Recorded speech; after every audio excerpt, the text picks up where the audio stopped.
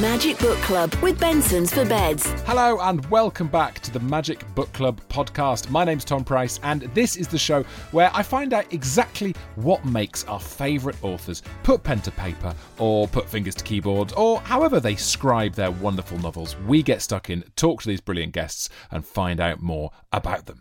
On this episode, I'm going to catch up with the writer of one of the biggest books of this month. It's called The Cancer Ladies Running Club. The writer is Josie Lloyd. She's absolutely fantastic. And a little bit later, I'm going to be catching up with the glorious Fern Britton to chat about her new novel, Daughters of Cornwall. And we'll find out just what family secrets inspired the novel.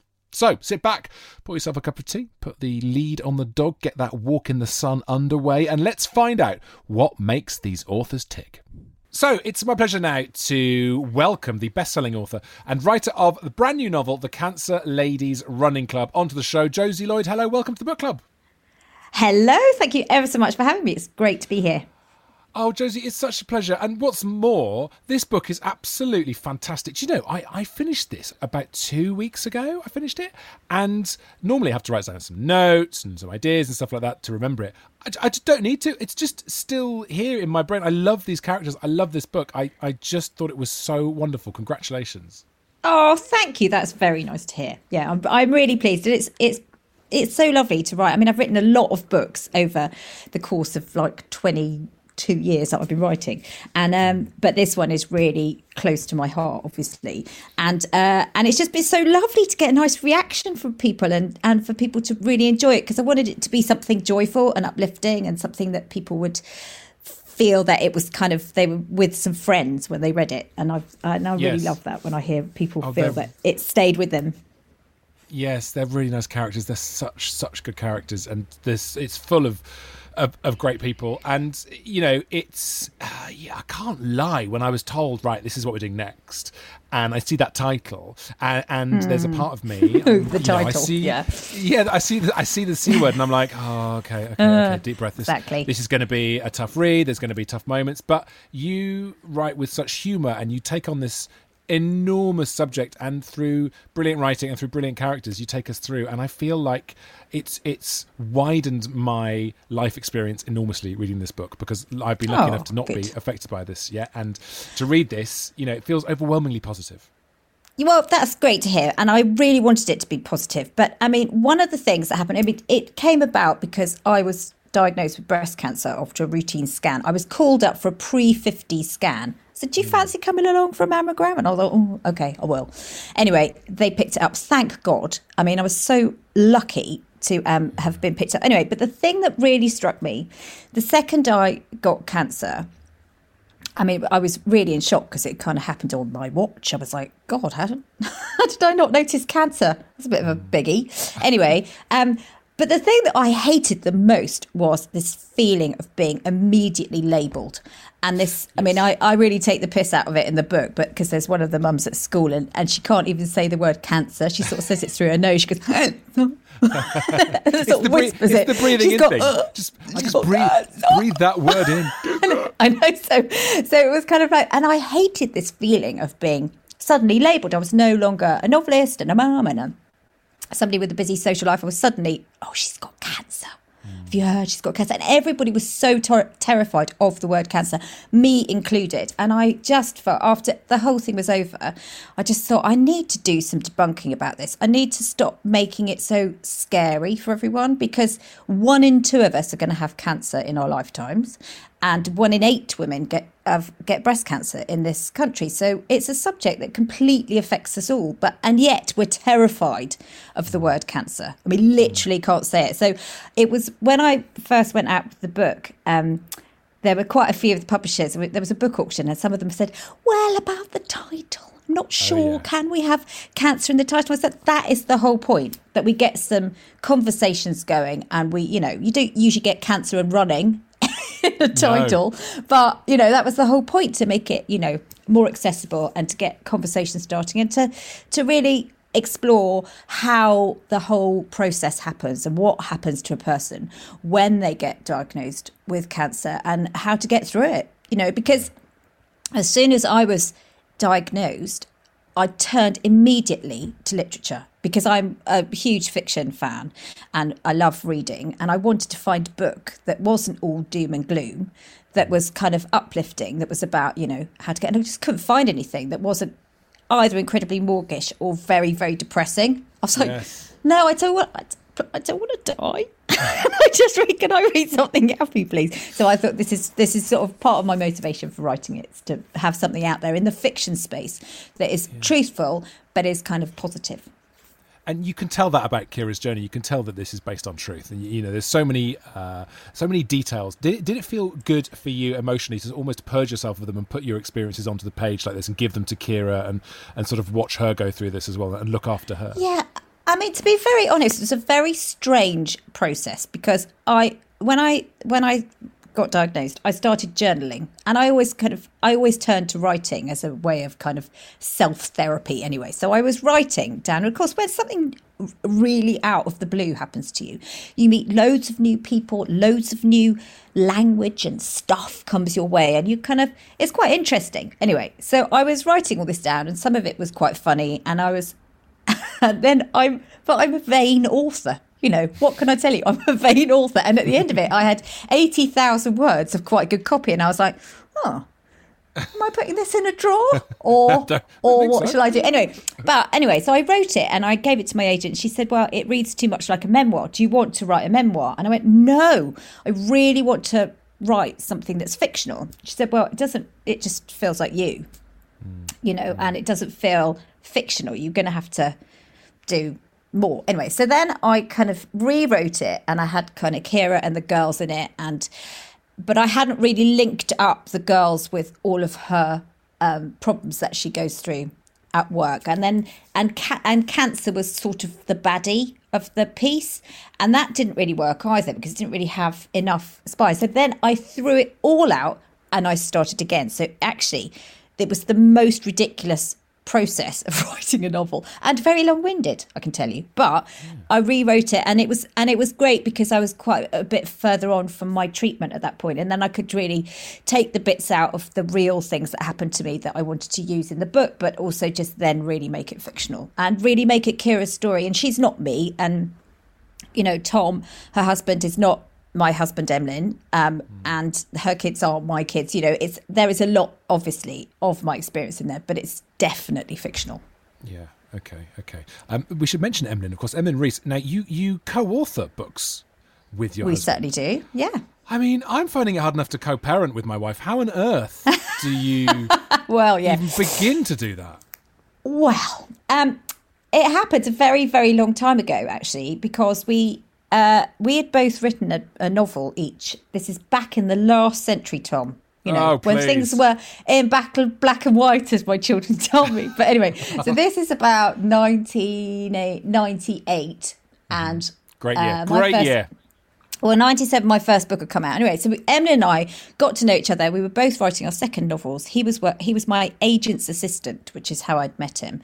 And he was writing thrillers and doing a day job. I was working as a waitress and trying to write my second book. And we became really good mates. And we were laughing about our 20-something lifestyle because he was hanging out with all the girls and I was hanging out with the boys. And we were laughing about our different perspectives. And one night in the pub, he said, we really should write this down. And we kind of, do you fancy writing a book with me? And I had no idea how it was going to work because, I'd never even considered writing a book with somebody and I didn't really know him terribly well. Anyway, he rang me up from work the next day and he said, do you remember what we were talking about last night? And I thought, oh no, what did I say? I was like, oh, what bit? And he went, do you want to write a book with me? And I was like, oh, all right then.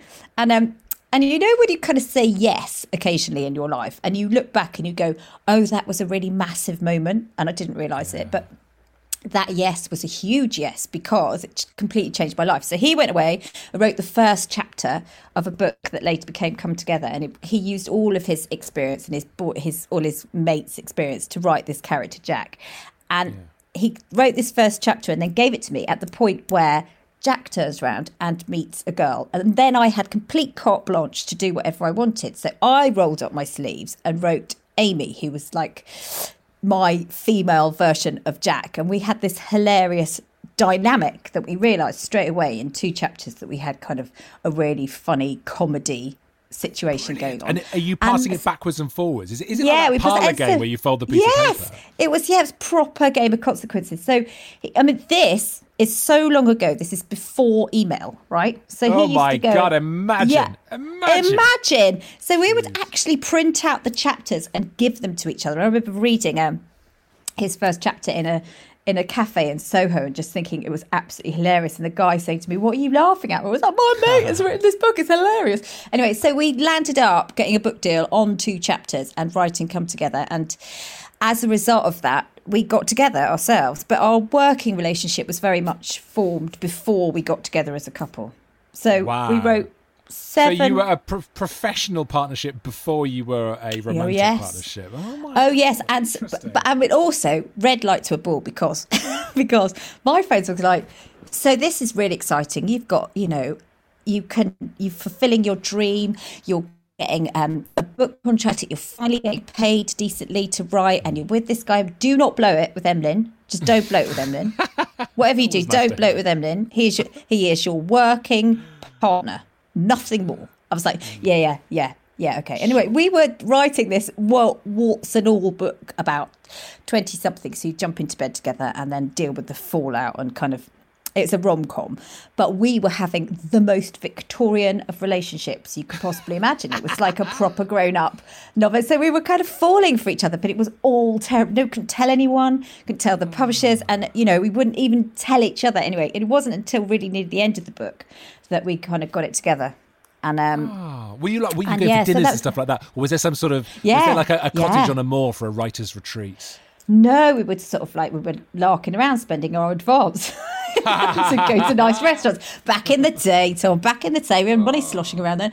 Anyway, so we were going to restaurants, and I remember being in a restaurant once with Emlyn, and I said, "So, are we going to talk about this?" And he said, "Talk about what?" And I went, "This, this between you and me." And he went, "Absolutely not," and got up and left the table. I was like, "Oh God, that went really badly wrong. That's really terrible." Anyway, he came back in about 5 minutes later, about 10 minutes later, and goes, "I've been thinking," he said, "there's 10 really good reasons why we can't get together."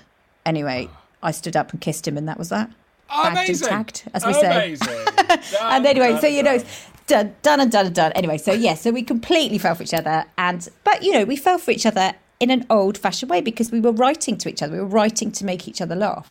So our working relationship was very much established long before we got together, and then we wrote 7 more novels together, and we got married, had 3 kids, and we've been writing parodies of our favourite children's books because we've read children's books over and over and over again, obviously. So we're going on a bar hunt. Good. And the very hungover caterpillar and the teenager who came to tea, which have all been really fun, and you're based on our kids. So that's been really fun. They're quite good books that we find in people's loos. Yeah, always. It's like contribution. Nothing wrong with writing a toilet book because everybody's got a toilet. Everyone, exactly. I find them in a lot of loos. But we really, and there's always plans afoot to write more together because we love writing together, and I love writing comedy with Emlyn because it's really good fun. So good. What I like about Kira as well is that you get the sense from her, and I'm not obviously you've already said you're not the same person, but Kira has got this sort of 90s hinterland, and I can empathise with that to an extent. And there is this sense that when cancer comes into Kira's life, it is this obviously it's an enormous shock, but it makes you kind of long for that time when everything was so carefree, and you suddenly look at it in a completely different way, and you start to sort of evaluate your life. It changes everything. It changes the way your brain is wired, doesn't it? Yeah, totally. It's a massive shock.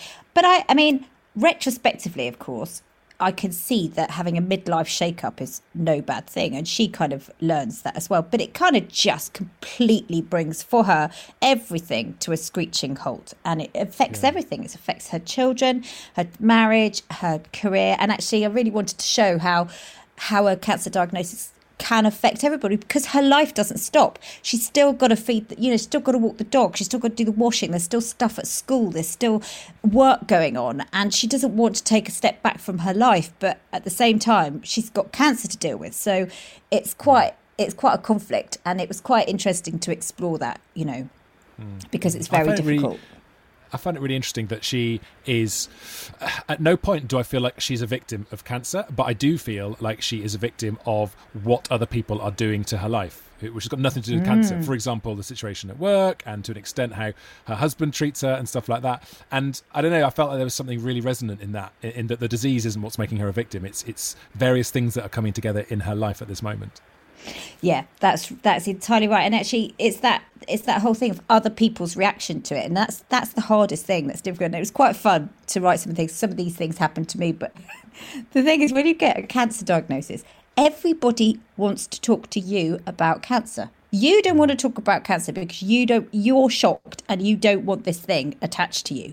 But now everybody tells you their cancer stories. It's a natural human reaction. And you get it from everybody at the school gates to the people in cabs, but you go through breast cancer. Oh yeah, well my uncle, he had terrible cancer, and people just tell you the most awful cancer stories. So also, she's kind of no apologies about telling you when people have died as well. I thought it was so funny. There's a cab driver in the book who tells her about someone's got breast cancer, and Kira's like, "Oh, is she okay?" No, she died. It's so darkly funny. No, she died. She died. But it's so. But people do that all the time. So yeah, it's that whole thing of it's managing other people's reactions that is quite difficult. And and her fear around telling people as well, and people seeing her differently, particularly her kids. That was quite fun to play, and quite a lot of that, because I put a story in the book which is actually true, because of course Kira has to tell her kids, which is the most awful thing you have to do as a mum, is tell your children that you're ill. It's a really horrible thing. Anyway, so I did draw on my own experience with this, because Evelyn and I had gone to we told Tallulah, who was our eldest, who was 16 at the time, we told her that we'd gone to a book event at Waterstones, which wasn't true. Anyway, so we came back and Evelyn said, darling, Mum needs a word. And so we went into the city room, which is kind of, we'd never do in the day. She goes, what is it? And she went, well, we didn't go to Waterstones. We actually went to the clinic, and Mum has got a bit of news. And she looks at me and she goes, oh my God, you're not pregnant, are you? I was like, no, darling, no, I'm not. So we were kind of like really laughing, and then I had to sort of say, no, it's actually quite a lot more serious than that. So yeah, there was kind of really funny moments in it that sort of broke the ice, but all of those things are very difficult. So it was putting all those moments in it of kind of the human moments that were really important to me, to just really kind of nail those bits that have resonance with her friends. And and I wanted this book to really be a book about friendships, about old friendships, new friendships that you make in a very short space of time with people that you might never see again, but it's about how your friends kind of really see you through. And there's an intensity to the friendships that Kira makes with her ladies, with her Cancer Ladies Running Club. Tell us very quickly about those guys who she meets. They're so good. Well, first of all, she meets Tamsin, who is an elder goth, who's a bit of an anomaly. Can't say that word, but she meets her right at the beginning of the book, and she's gone to the clinic for a second checkup, and they've said they're going to do some tests, and she's really freaked out. And she goes over the road to the park with a coffee, and she's sitting on a bench going, oh, this is just terrible. And this runner comes up and is sort of short for breath. And she realises, she thinks, oh, it's this woman having a cardiac arrest. And she meets this really feisty, amazing woman called Tamsin, who is covered in tattoos, and she's kind of quite old and quite feisty, but she's a runner, and she persuades Kira into running with her. And then along the way, other people join the group, and they meet this kind of group of women, and together they kind of form this kind of tribe. Because actually, when anything bad happens to you in any situation, it's really important that you find your tribe. And what she learns is that they stop, instead of everybody being so serious around cancer, they are able to laugh about it. They're able to kind of have this gallows humor that really kind of spurs her on. And so they form this amazing bond and friendship, and it's just, and they kind of really support each other through what they're going through. Yeah, there's a moment it's quite early on where she finds herself on the phone to one of her cancer ladies, and she finds she's only known her for 3 days, and she's already sharing intimate things and connected to her in a stronger way than she is with any of her other friends because she's in this new tribe now. Yeah. And it makes you realise how other people in your life is just the most important thing. Whatever you're going through, as you've just been saying, you've got to have the right other people with you.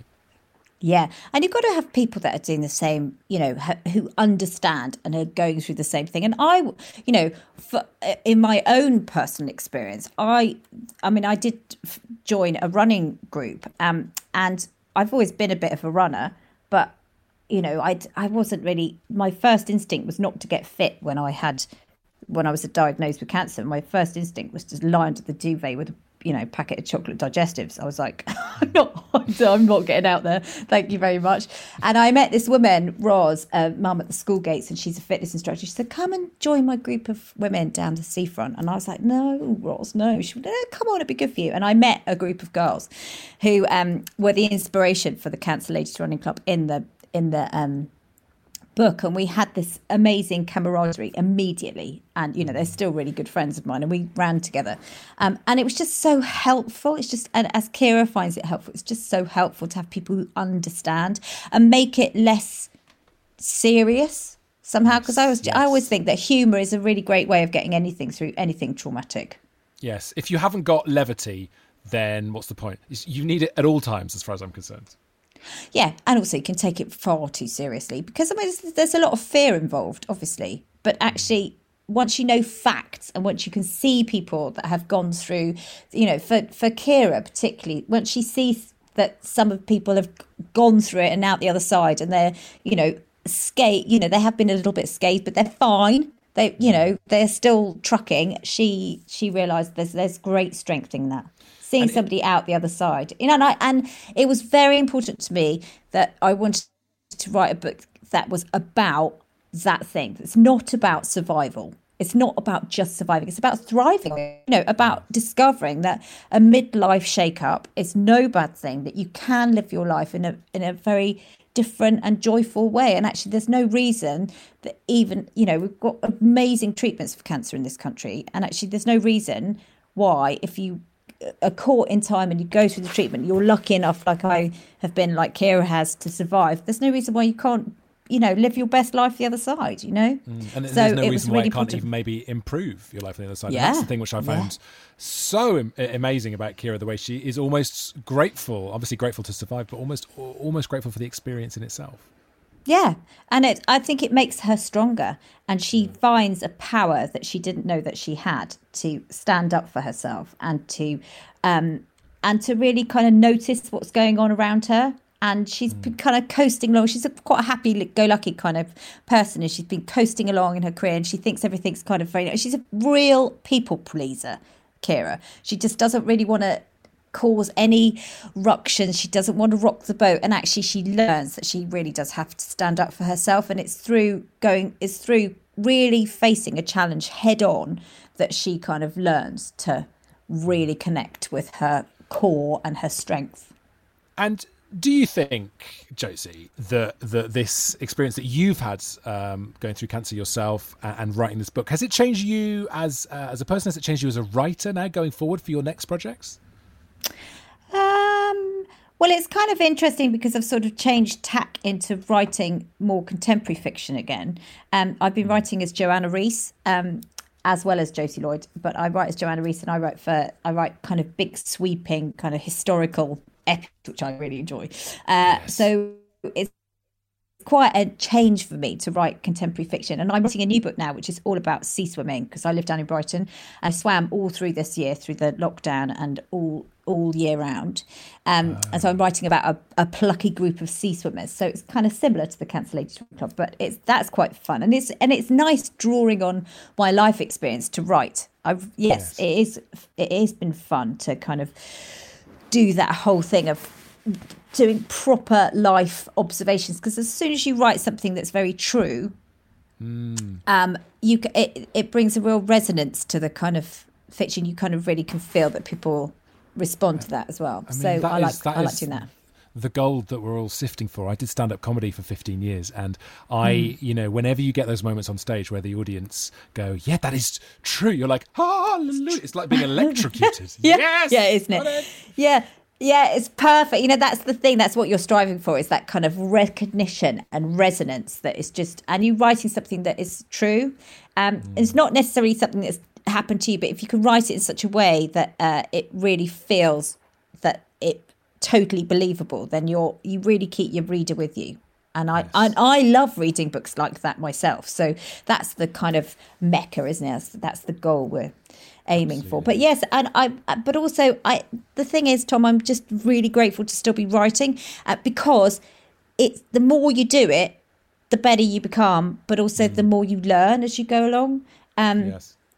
And I think that there's a lot to be said for the experience of that, of just knowing that you will improve, and that each time you're kind of going, I could do that in that way. And I'm learning all the time on the job, and I'm always fascinated by it. I love writing. I mean, it's the thing I love most. You can tell. I mean, that sounds mad, doesn't it, to say that some writers you can tell they don't, maybe, but with you, it leaps off the page. The fun that you're having, it's just so apparent. And even with the darkest topics and the darkest moments, there is such a joy about life and about the act of writing in this book. And you are going to take all these readers on such a fantastic journey. The Cancer Ladies Running Club by the fabulous Josie Lloyd is out now. Josie, thank you so much for joining me on the Magic Book Club podcast. My absolute pleasure. Thank you so much for having me on. It's been delightful to talk to you. So joining us now on the show is a star of our screens and increasingly now our bookshelves. It is the fantastic Fern Britton. Fern, hello, welcome to the show. Oh, thank you for inviting me, Tom. It's thrilling. Of course, you're very welcome. I mean, you're 6 books in. We should have invited you ages ago. It's rude that we've only just got round to you, frankly. Tom, it's 9 novels now. Oh, sorry. Oh, my word. No, that's all right. Oh, my word. You're a veteran novelist, and it's fantastic to see you back writing again about your beloved Cornwall. How, first of all, have you found writing during lockdown? Have you been getting stuck in? Has that worked well for you? Well, Daughters of Cornwall, the book that's out at the moment, I wrote last year. And it was a tough old year because my mother died and my father died and my marriage broke up. And suddenly I was in Cornwall in lockdown. And it was very hard emotionally to sit down and concentrate on anything for a long, long time. And I was doing it in sort of just very spits and spots here and there. And my lovely editor, I didn't really understand until I met her exactly what editors do. And she held my hand over Wi-Fi, obviously, and encouraged me and let me have as much time as I needed. And I delivered incredibly late, and she got it all sorted out. And it was my first #1, so I'm thrilled with it. So it was a difficult time, but I don't know. Work is sometimes a salvation, isn't it? Yes. Did you find yourself, I mean, sort of hiding away in the process of writing, but did you put your characters into the emotions that you were going through during that year? And did you find some sort of rescue in that? There was, yes. I think writing about other people and they're not, you haven't named them as anyone in your own family or in your own life. And then you read it back later and think, oh, yes, actually, I put everything that I was feeling or whatever into that one. And the thing about Daughters of Cornwall is actually it's based very loosely on the story of my grandmother, who in the First World War, when she was only about 18, had a little boy, unmarried, and we didn't know about him until he contacted me back in the 80s because he'd seen me on television down here in the Southwest. Yeah. And he was on holiday, and he wrote to me saying, "Are you the daughter of Ruth Britton, Tony Britton?" And I said, "Oh, yes. Do you know them?" It is all, no emails, of course, it's all letters. Yeah. And he wrote back going, "Well, actually, this might be a shock, but I think I'm your mother's brother, and I'm your uncle." Wow. Yes. And when my grandmother died back in the 60s, she did say, as she was dying, she said to my mother, "I've been a wicked woman." Which, of course, she hadn't. She was a goddess to us all. then when I had to tell my mother over a Sunday lunch once, as we were washing up, I was thinking, when can I pick the right time to say I've had this letter from this guy, who had then, after I'd spoke to him, he sent me a lot of proof, photographs of him as a little boy with my grandmother back in the 1920s. So how did they become separated? Where did he go? Well, she had to give him to a couple in a kind of private adoption, I would suggest, because she, by then, had, I think, met my grandfather. Right. And she married him, and she couldn't tell him, obviously, that she had a son somewhere. And interestingly, the son, this uncle, who again is no longer with us, sadly, but he could well have been the son of my grandmother's first love, who happened to be the older brother of my actual grandson. Grandfather. And it's very complicated. But anyway, I've put all that into the novel. And so it's the first half or third of it is First World War and all of that she had to do. Yeah. And then the second half is how the character's loosely based on my mother, and how she coped with her mum and all of these tricky things that she didn't know about either. So yeah, it was a labour of love, and I wanted to somehow give my grandmother recognition of how brave she had been and how difficult a decision it must have been for her. Unbelievable. Yeah. Unbelievable. That sounds like it's really stuck with you, this idea of her saying, I've been a wicked woman. How awful that she felt like that. I know. Terrible that she'd had to keep that secret for so long. And she did have contact with that little boy for quite a while and would send letters. I saw the letters that she wrote to the foster parents. How is he? How's he going? I've enclosed £3 for him. That sort of thing. So and she was such a glamorous woman. Yeah. Oh, really? She had bright red lipstick, a cigarette always hanging out the corner of her mouth. She was very artistic, creative. She was always knitting something or making a teddy for me or running up a dress she was brilliant. And she ran boarding houses and was very brave. She was all on her own because she left her husband, my grandfather. They had gone to Malaysia, in Penang, where they were rubber planters. And yes, of course. And this features in the book, of course. Yes, it does, yeah. So it's an awful lot of reality in the book. Right. And did you feel a sense of, not closure, but healing? And is there a sense of when you take your life, and we've talked to people like Nina Stibbe on this book, and she writes a lot about her own personal experiences, and there's something in kind of in fictionalizing them that is almost curative, but it puts them somewhere, it puts a bow on them somehow. You're absolutely right. I hadn't thought of that, but it has kind of what was somehow a secret, and we wouldn't talk about it, and my mother wouldn't talk about it much, and all of that. It's now, yes, it's out there, it's for public view, and I don't think anyone who's going to read the book is going to judge my grandmother. Not for a second. No, this happens to women, and it's always, and believe me, I'm not a man hater, I like men, but, it's always the men who manage to walk away. Yes, of course. Or actually, in this case, he didn't. He might well have been killed during World War One. And I have actually gone to visit the grave of that great uncle, who might have been her boyfriend before she married my grandfather. I've gone to his grave in France. Wow. In the book, what happens to him is exactly the way it happened to my great uncle. Yeah. Okay. That's incredible. I did lots of research. It was wonderful. I know. And how was that feeling then, going over to France? I mean, first of all, congratulations on managing to get a nice trip to France and deduct that off the tax bill. Well, I did it as a parent helper. I was a parent helper. It was a history tour about, maybe 10 years ago now. And the history teacher said, would you like to be a parent helper on the tour? And I went, oh, yeah. And I told him about the grave, and he found it for us and took us there. And so my boys could stand by his grave, and I could say to all his friends who'd come on the trip, the blood of Jack and Harry is in this soil here.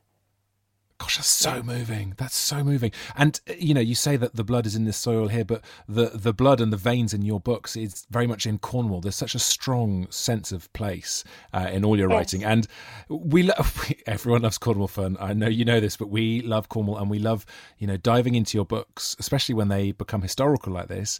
There's such a pure escapism. But do you, as the person kind of in the cockpit here, do you also feel that escapism, or are you too busy calculating? I don't think I calculate anything, not that bright. But I've just come home from Yorkshire, where I've been filming, and now there's a little bit of aeroplane activity. And so this morning I caught a flight from Leeds Bradford Airport, which, by the way, is a silent airport. They don't have any calls for the flights, which confused me. Anyway, really? And we flew into Newquay Airport, and as soon as we got out of the clouds and I could see the coast of Cornwall, I was as excited as ever I could be. I don't know why I wasn't born Cornish. I should have been. There's something in my blood here. And I feel so at home here, and I can breathe here, and I feel secure here. It's a strange one, but I'm absolutely dedicated to this county. Yeah, it's a wonderful place. It is a magical place. And this book is a magical thing. So we've got the stories then, as you've been alluding to, based on a lot of your family history. There's Clara back in 1918, 1947. We've got Hannah, and then we've got Caroline in 2020. Yes. How did you begin to plan out their stories? I mean, obviously you've got a lot of facts to use, but you've still got to make those into neat stories, haven't you? Yes, well, and the facts were very thin on the ground because my grandmother changed or didn't put any information into her little boy's birth certificate. So he had trouble all his life looking for it. So I could only, having known just the bare facts, I had to really build a story around them. And I do always write a list of chapters, and I go through that with my editor, and she might change the timeline, and sometimes you flick between now and then. So I know where I'm going. I have a 40-chapter route map. I've got one in front of me now, the book that I'm writing now. Okay, book 10. Book 10. Thank you, bless your heart. But I find that very, very much easier than just some writers. They just sit at the computer and start writing. And I have to know where I'm going. I have to. So I have a little roadmap, which really helps, because then when you go off piste, which sometimes you do, it brings you back again. You think, oh, yeah, that's right. And then the best piece of advice I ever had was, once you've written the first sentence, don't go back, or you end up writing the first sentence constantly. Everybody wants to write the most memorable first sentence. And I don't know about you, but the one that most springs to mind is, last night I dreamt I went to Mandalay for Rebecca. But, you not, if it happens, that's great, but it's not going to be worked on for months on end. You've got to get on with it. So then I try to write 15, I used to write 2,000 words a day, but I'm not quite so good at that anymore. So I'm doing about 1,500 words a day, and in as long as it takes. I had just, the only thing I have to hit is not 4 o'clock, but 1,500 words. And then I close the computer, don't write by longhand, my handwriting is terrible. And then the next day, I open it up and I review that, change it, sometimes think, blimey, did I write that? That's pretty good. I love that moment. That's such a it's always the surprise. Oh my God, I'm quite good at this. It? Yeah, it's so lovely. And you think, have those, the shoemakers' elves who make the shoes while he's asleep. I think, I've got something doing this at night. And then review it and then crack on with the next chapter, Can I just say, in terms of opening sentences, you got me, you've sparked a thing now. Because you're right, we always remember the opening sentence. Well, see, here's a little spot quiz for you. This is a bit unfair to put you on the spot. Oh, no, okay. Remember, my brains are old. Okay, well, fine. I'll give it away. It's Lord of the Flies by William Golding, right? Which I studied at school. This was the first book I properly fell in love with. Opening sentence: the boy with the fair hair lowered himself down the last few feet of rock and began to pick his way towards the lagoon. Oh, yes. I'm in. Fern, yes. I'm in. That's all I need. That's all I need. Exactly. You're right. And the other one was, one of Shirley Conran's books. I can't remember which one it's called. It might be Lace, I think, which was a big book in the 80s. And her Yeah. first line is, "Which one of you bitches is my mother?" Which is That's genius, isn't great. it? Yes. I'm gonna use that next time I go and visit my mum. That's amazing. Kick the door into the bungalow, right? Yes. Yes. Oh, that's great. That's great. That's It's it. very important. It's very important. And so, listen, when you've got all these different places, I mean, obviously Cornwall is in its blood, but it jumps around the place in terms of time as well. Daughters of Cornwall, the brand new book. Do you have, when you're writing this book, are you like, oh, it's Hannah? Hannah's kind of my favourite. Do you have a favourite one which you lean into a bit more? Oh, it's interesting you should like Hannah. Are you saying you like Hannah or asking me if I do? Yes, I did. You know, I did. Maybe Oh, it's you because I quite like the did? era. I like that. I like the sort of 1940s stuff anyway. So she had a head start Yes. there. Oh, good, good. Well, you see, it's difficult because I'm actually writing about someone who in my head was my mother. And she was in the ATS and she was on heavy ack and she did have quite a good time when she was in the camps, where you have to go and live, the barracks. Yeah. And she did have a great friend and who ended up being my godmother. Um, and so all of that I felt very close to. And she's a bit sparky, isn't she? And she looks good too. Yes. Yeah. Yes. Are you suggesting I'm being a typical man here? No, not at all. She is very beautiful. I like her. No. I don't mean that. But what I mean is, I like to look and think of my mother as that sparky woman. In fact, in my office here, where I'm sitting now, she's a fantastic picture of her sitting in Cornwall on a rock in a lovely 1950s summer dress, and her hair pulled back in a little dark bun. And Fantastic. She's my inspiration. Yeah. I think there's something about that idea of women, especially in the 1950s, or even after the First World War, when we go into the 1920s, the Roaring 20s, or indeed the kind of austere 50s. Just the idea that all these women doing the house-rearing have suddenly got this hinterland. They've suddenly got this history of the things they did during the war, and I just find that fascinating. And it must have blown all of the social norms apart. And I think that's just wonderful and fascinating. Yes. And And those I people don't at the think heart of it are brilliant. Absolutely, and I don't think that was the first time that happened. Through history, women have very often picked up the pieces or gone in bravely into all sorts of situations, but somehow have been maybe just pushed out of history. I'm very interested in Mary, the mother of Jesus, just to think about that woman. Oh, yeah. And we know so little about her. But what a woman! What a woman! Yes. You're a young teenager. You find yourself pregnant. There's an angel coming. You marry an older bloke who says, "Oh, okay then." Then you have this son who everyone's trying to kill, and then you go, and then having had a sort of quiet childhood, he suddenly leaves, and perhaps people around have been thinking he's a bit strange. He's a bit odd, and suddenly he says, "Don't worry, everything's going to be fine. I'm going off because I've got things to do and things I need to tell people, and I've got a message." And then he dies. I mean, what did that mother go through? Yeah, I know. I can't like imagine. That, Yeah, absolutely. It's fascinating, isn't it? I mean, that's exactly assuming, of course. Yes, yeah. You know the story. I mean, poor woman. Yeah, of course. Yeah, absolutely. So, I mean, that's history there. That's quite deep history. Is it the beginning for you then of more historical fiction that we're going to see in the future? Are you going to come crashing into the present next? What is next, please? That's what I'm angling for, Fun. What's going on now? What's being typed right now on the computer? Yeah. Right. What's typed right now is a book I'm writing. I'm not going to tell you too much about it just yet because I'm still only a third of the way through. But it is a true story, and it's around the royal family between the 30s and the 50s, and a character. I've picked two real life characters who I know did meet, but I'm writing them as friends and connected very deeply, and one of them succeeds and the other one fails.